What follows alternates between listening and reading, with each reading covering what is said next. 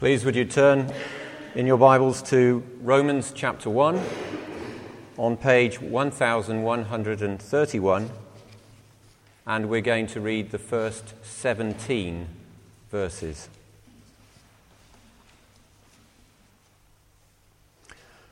Paul, a servant of Christ Jesus, called to be an apostle, set apart for the gospel of God, which he promised beforehand through his prophets in the Holy Scriptures, concerning his Son, who was descended from David according to the flesh, and was declared to be the Son of God in power according to the Spirit of holiness, by his resurrection from the dead, Jesus Christ our Lord, through whom we have received grace and apostleship to bring about the obedience of faith for the sake of his name among all the nations, including you who are called to belong to Jesus Christ.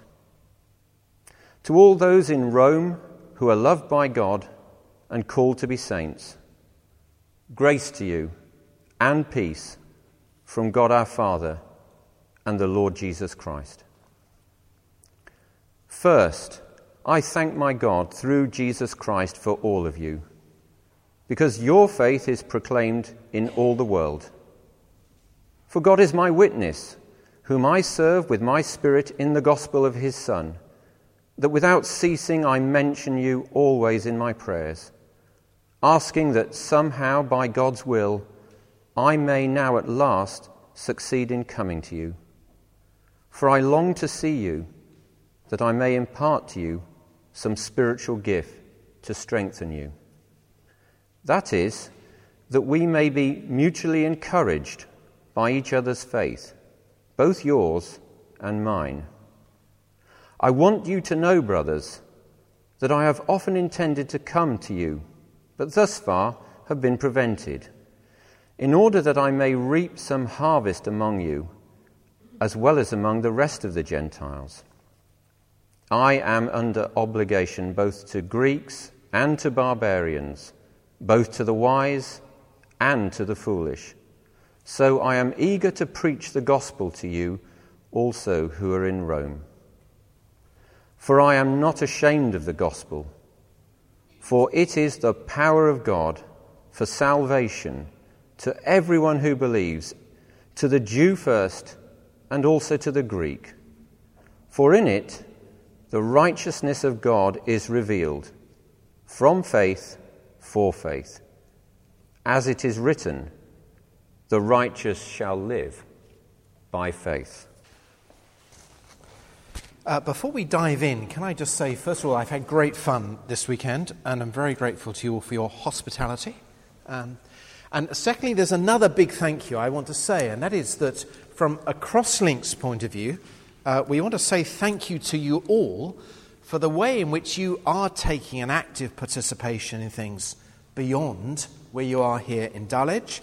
And in particular, I have in mind the gospel partnership you formed with Jamie and Helen Reed in Port Elizabeth. Simon and I had the great privilege of spending a week teaching at the college, as many of you will know, in the earlier part of this year. But I know how well and seriously you're taking that partnership. And from a Crosslinks perspective, I want to say we appreciate it very much indeed. In fact, our ambition is to promote those kind of partnerships. So rather than you thinking in terms of us doing the mission, what we want to do is to serve you in your engagement in God's mission. So if somebody asks you, okay, so where is Grace Church Dulwich involved in God's mission? The answer automatically is, well, here in Dulwich, and in Port Elizabeth, South Africa. That's where you're involved in mission. And God willing, in other places as well. So, those are my thank yous. We are now going to turn to this passage that we had read just a moment ago. If you've got a Bible within arm's reach, and there appear to be a lot of very nice, smart, new, unsoiled Bibles knocking around, could you please find page 1131 and Romans chapter 1. Now, for those who were able to be at the day yesterday, one of the things we noticed was that the Apostle Paul urges Christian people not only to go on believing the gospel, not only to proclaim the gospel, but actually to contend for the gospel. We were reading this in his letter to the church at a city called Philippi. And of course, if you're going to contend for the gospel, you do need to know what it is you're contending for. We said yesterday that if we're going to be evangelical people, and the word evangel is the New Testament word, the Greek word for gospel, so evangelical means a gospel person. We said yesterday that to be an evangelical is to be a Bible person and a gospel person. Then the gospel needs to be at the very heart of all that we're doing, both as individuals and as a church. I was in Nigeria at the beginning of August, and there I had the privilege of teaching the letter to the Philippians. And I was very struck in preparing it to notice how Paul longed that that church might have the gospel at its very heart, that the gospel would be the engine that drives everything. And what Paul longed for them? Paul longed for all the churches of which he was an apostle, and the New Testament longs that churches today would be like churches back there then, with the gospel as the engine. So what we're going to do this morning is turn to a Bible passage in which the Apostle Paul talks about the gospel. Now, this is the beginning of a long letter. I'm mindful of the children's thing we had this morning, and conscious that, in fact, what we're doing is reading just half of the first chapter of rather a long and interesting book.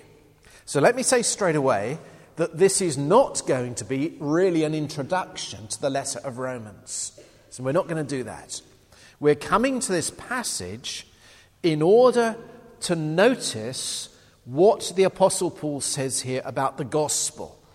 Now, a lot of other stuff here, and if we were beginning a series on Romans, we would have to notice all of that other material.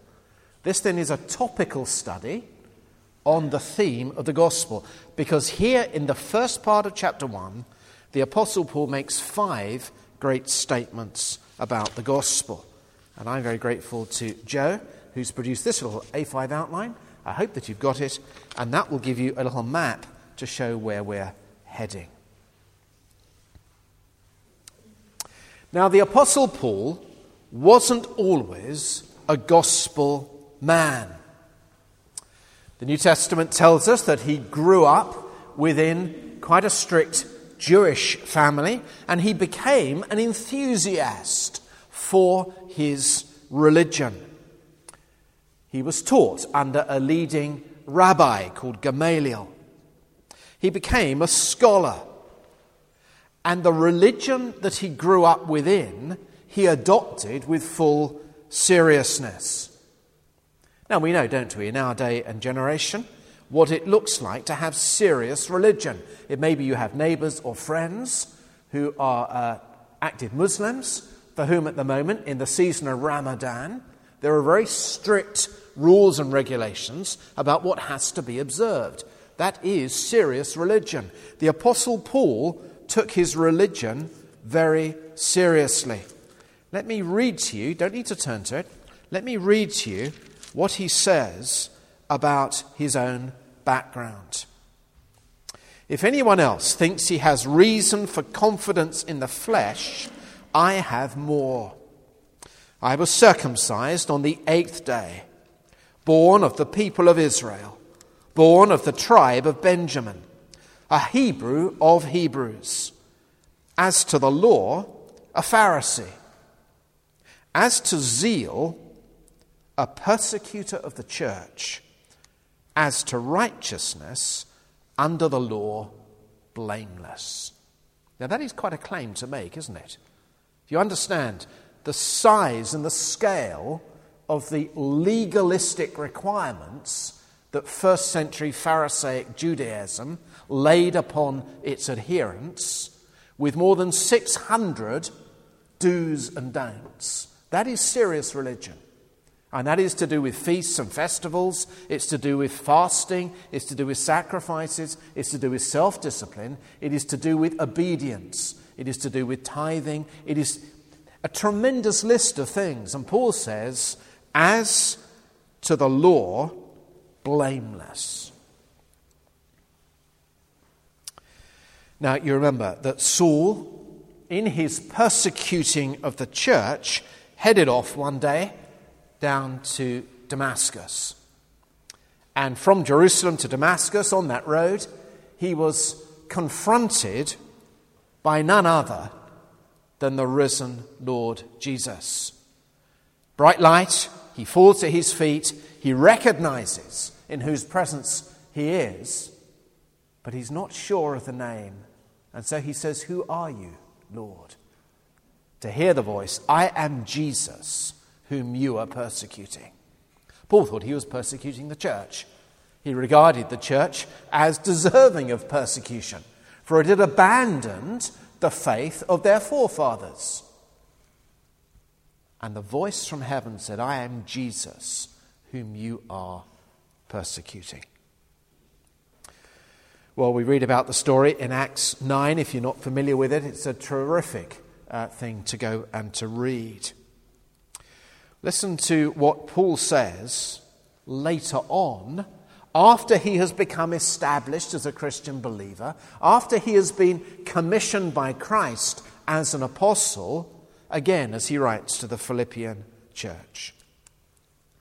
"But," he says, "whatever gain I had, I counted as loss for the sake of Christ. Indeed, I count everything as loss because of the surpassing worth of knowing Christ Jesus my Lord. For his sake, I have suffered the loss of all things and count them as rubbish, in order that I may gain Christ and be found in him, not having a righteousness of my own that comes from the law, but that which comes through faith in Christ, the righteousness from God that depends on faith." The language Paul uses here is language borrowed from financial world of his day. It is the language of one who thought they had great assets and now finds that they are worthless.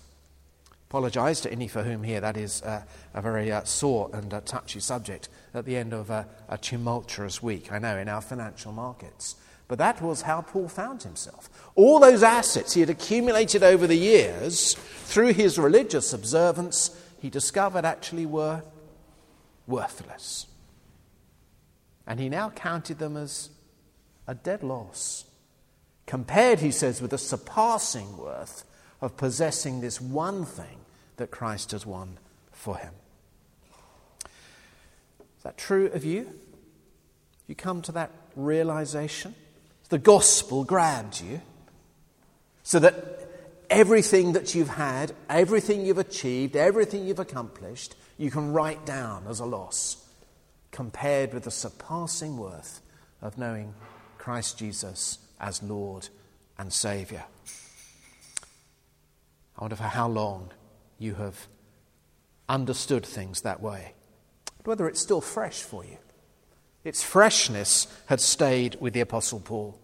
And so back in Romans chapter 1, come back with me, we find that he, in writing this letter to a church in Rome, not a church that he had founded, not a church he'd yet visited, although he hopes to go there soon, Paul describes himself as a servant, and the word could equally be translated slave, of Christ Jesus. You know, sometimes Paul swaps the names around.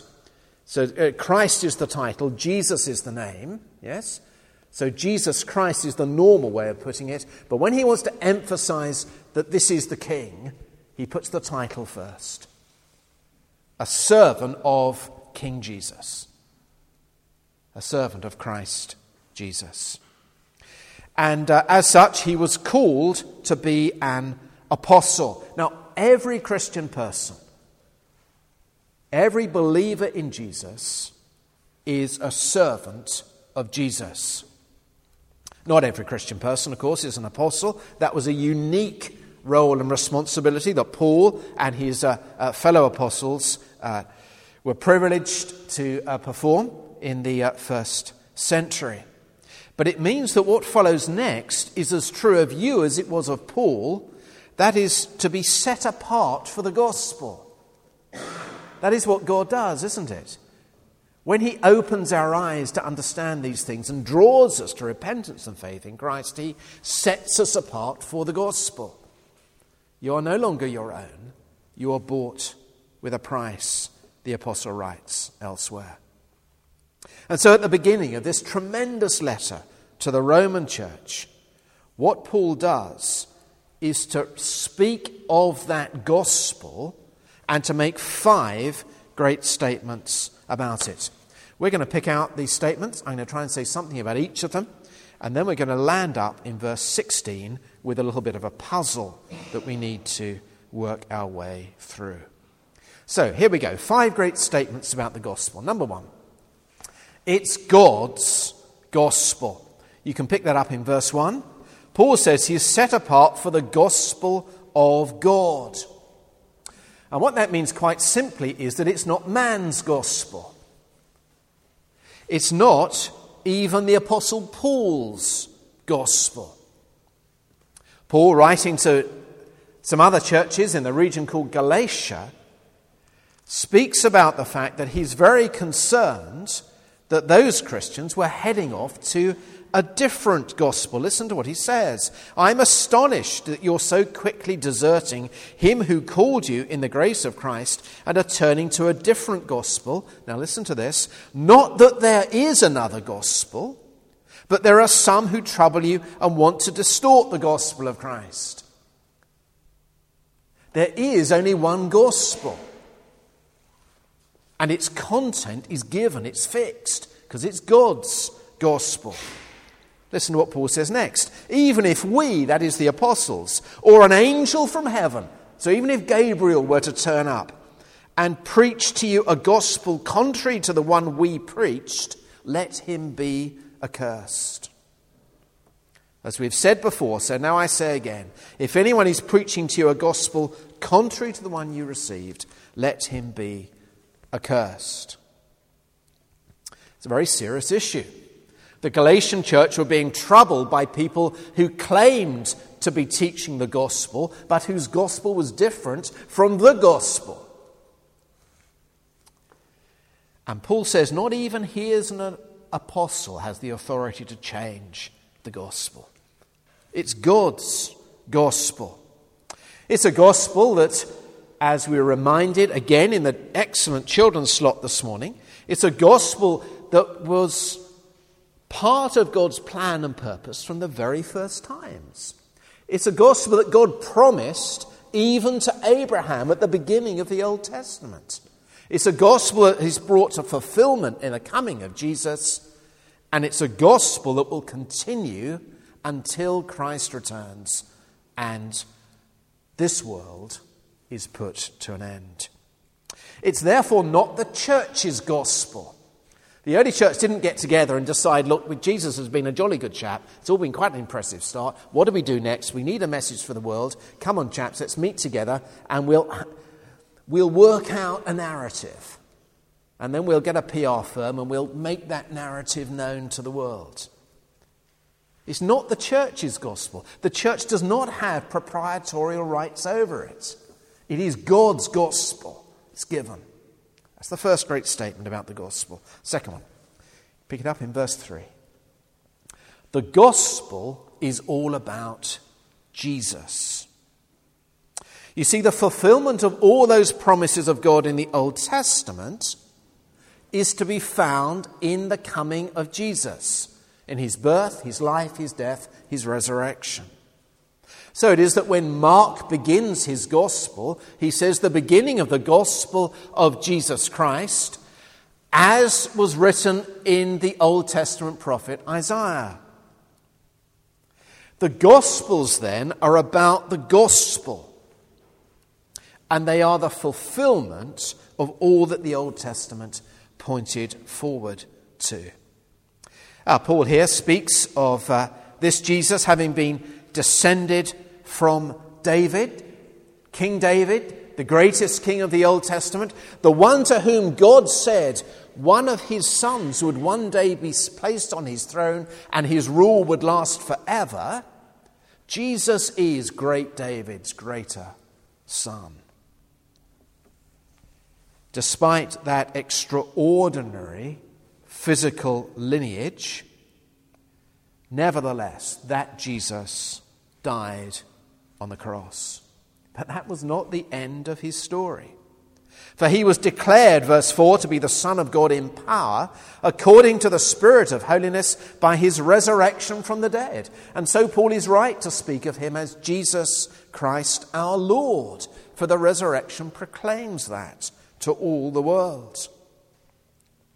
And Paul, as an apostle, had been set apart by God in order to proclaim that message, verse 5, through whom we've received grace and apostleship to bring about the obedience of faith for the sake of his name.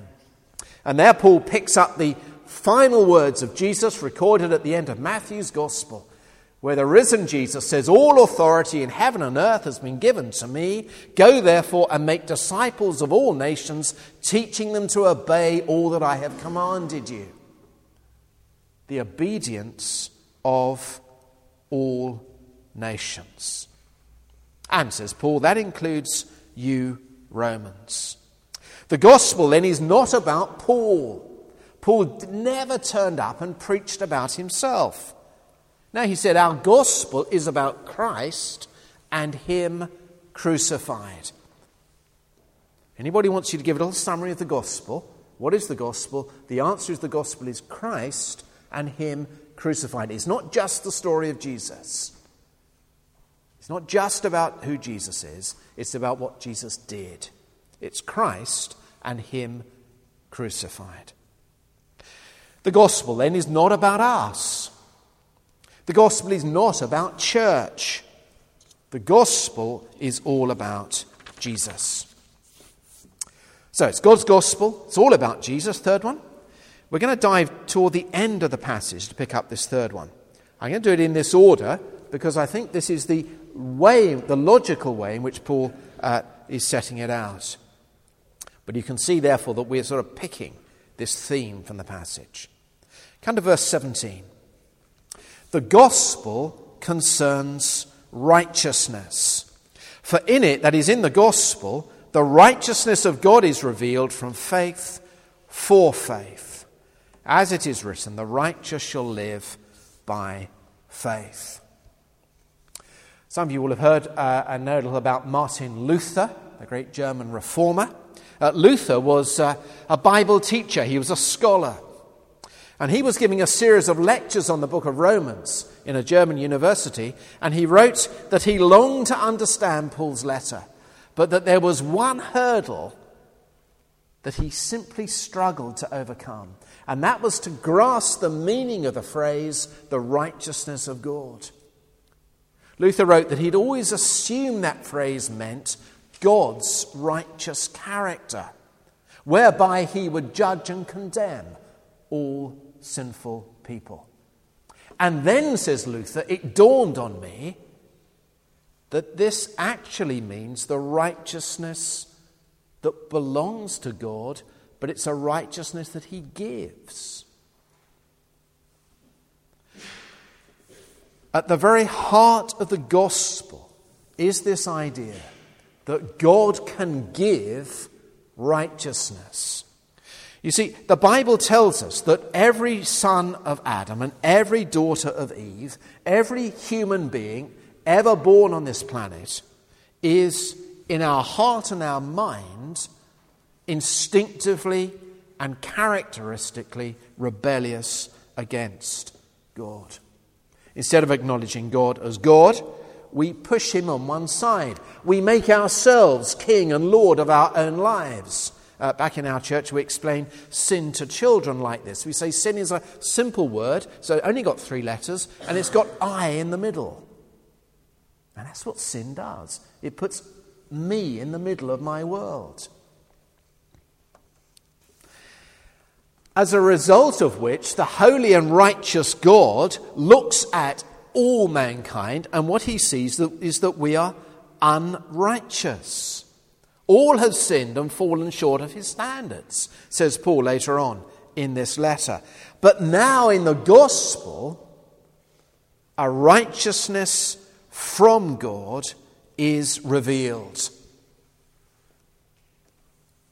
For Christ died on the cross to take upon himself the punishment we deserved, that we might have credited to our account his righteousness. We're back on financial accounting again. It is somebody who has become bankrupt, suddenly having credited to their account huge and colossal assets that they never earned. That is your position if you are in Christ. No wonder Paul decided that all that he'd accumulated he could write off as a loss, because now credited to his account was not his own paltry efforts at righteousness, but Christ's perfect righteousness.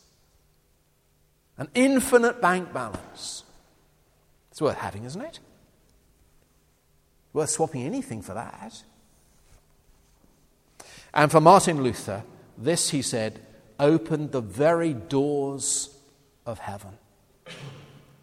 For he suddenly saw that at the heart of the gospel lay a righteousness that God gave to those who had faith. Faith that trusts God's word.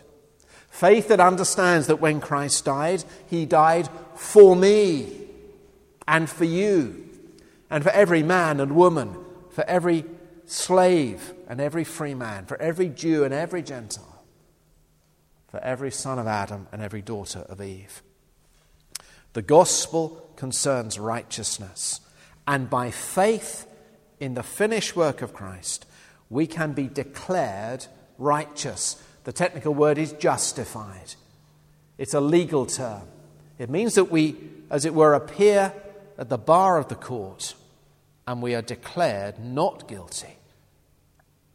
But the grounds of that declaration are not our own great moral efforts, but Christ's death on our behalf.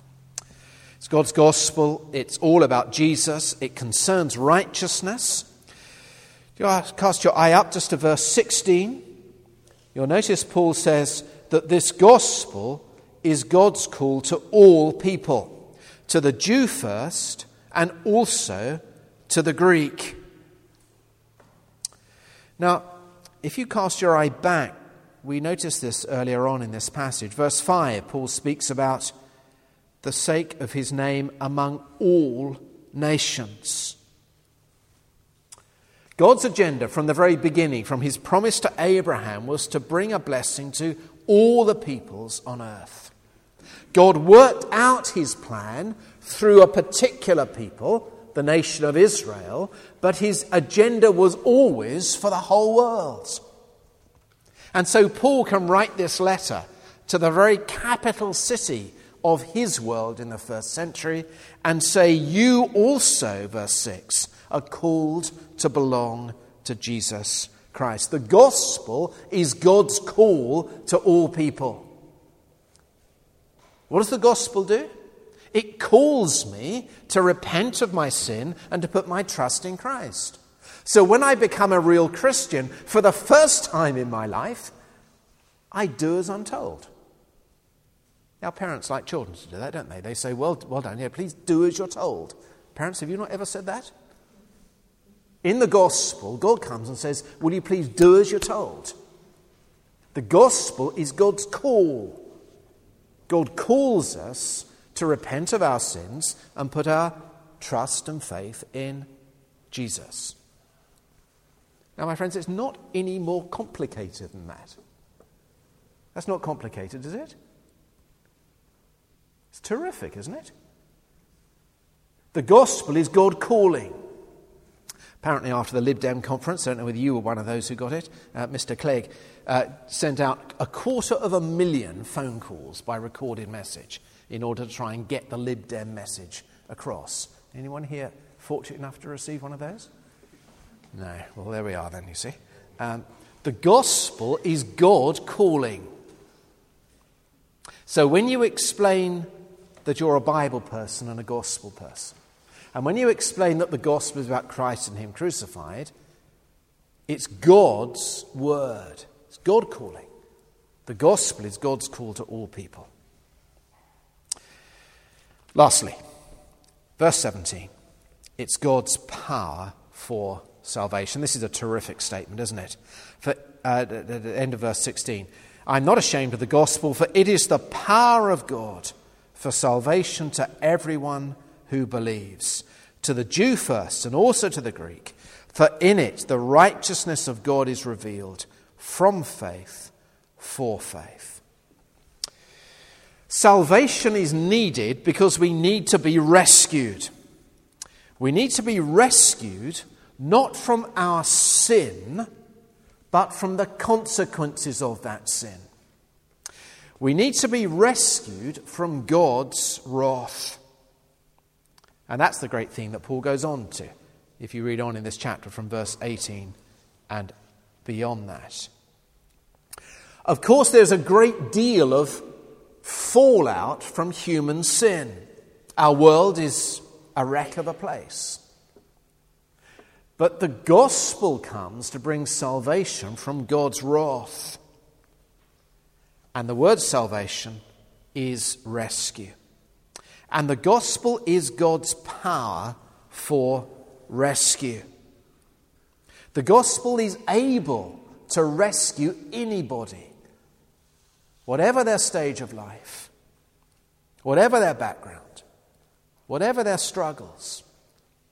God knows our hearts. He knows our minds. He knows the worst about you. If you're here this morning and you're tempted to think, oh, that's okay, but the gospel's not strong enough to rescue me. Yes, it is, my friend, because it's God's gospel. And it is the power of God for salvation. We won't understand how powerful it is until we face God on Judgment Day.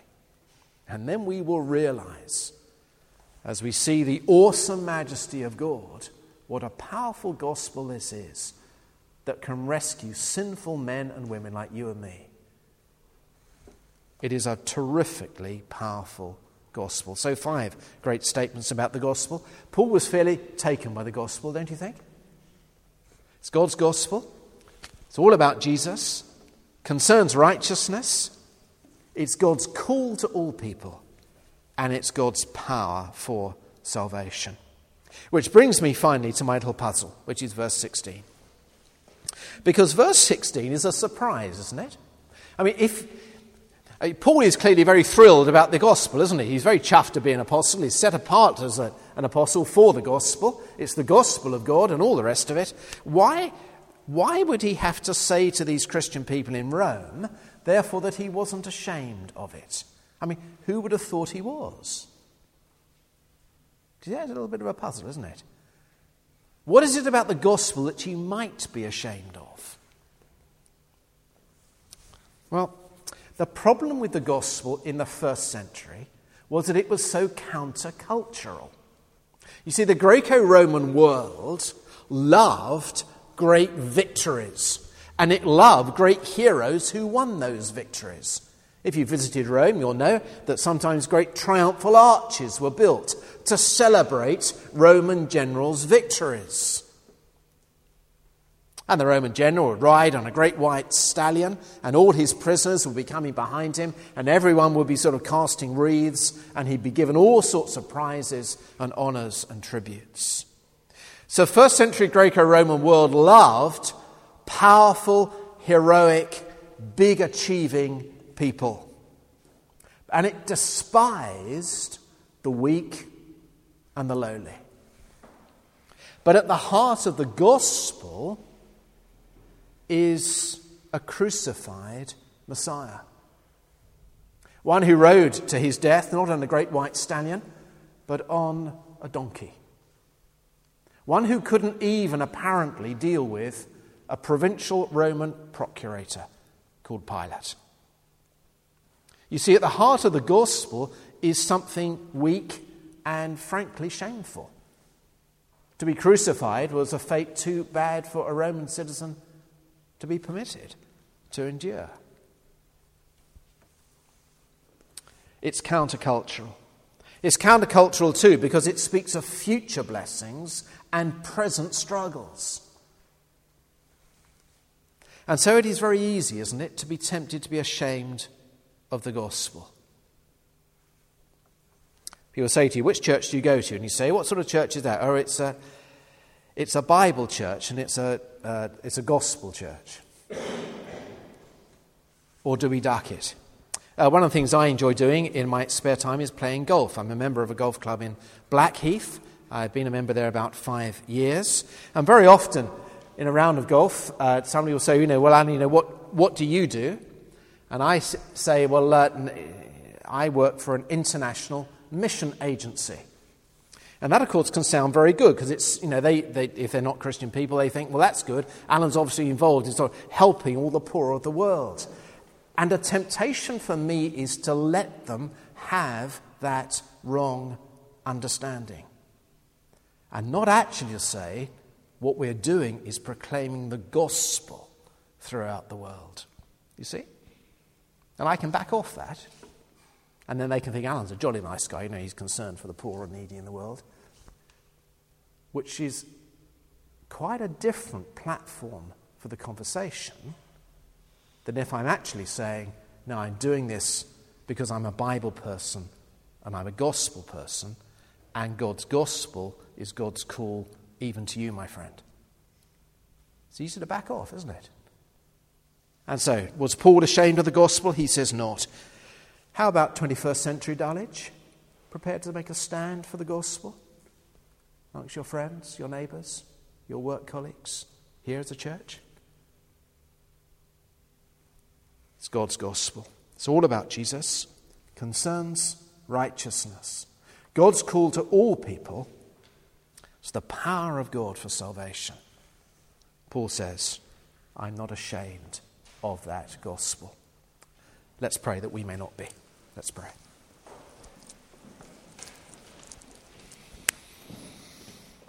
Father, we want to thank you from the bottom of our hearts for your gospel. We pray for ourselves. We pray for those sitting around us this morning. That your great good news of the gospel may be for us as it was for Paul, the most precious thing that we have, in comparison with which everything we have achieved, everything we own, is as a loss. And then we ask, Lord, that you would drive out from us any shame we feel. Keep us, we pray, from being ashamed of your gospel, but rather help us to glory in it and to proclaim it for Jesus' name's sake. Amen.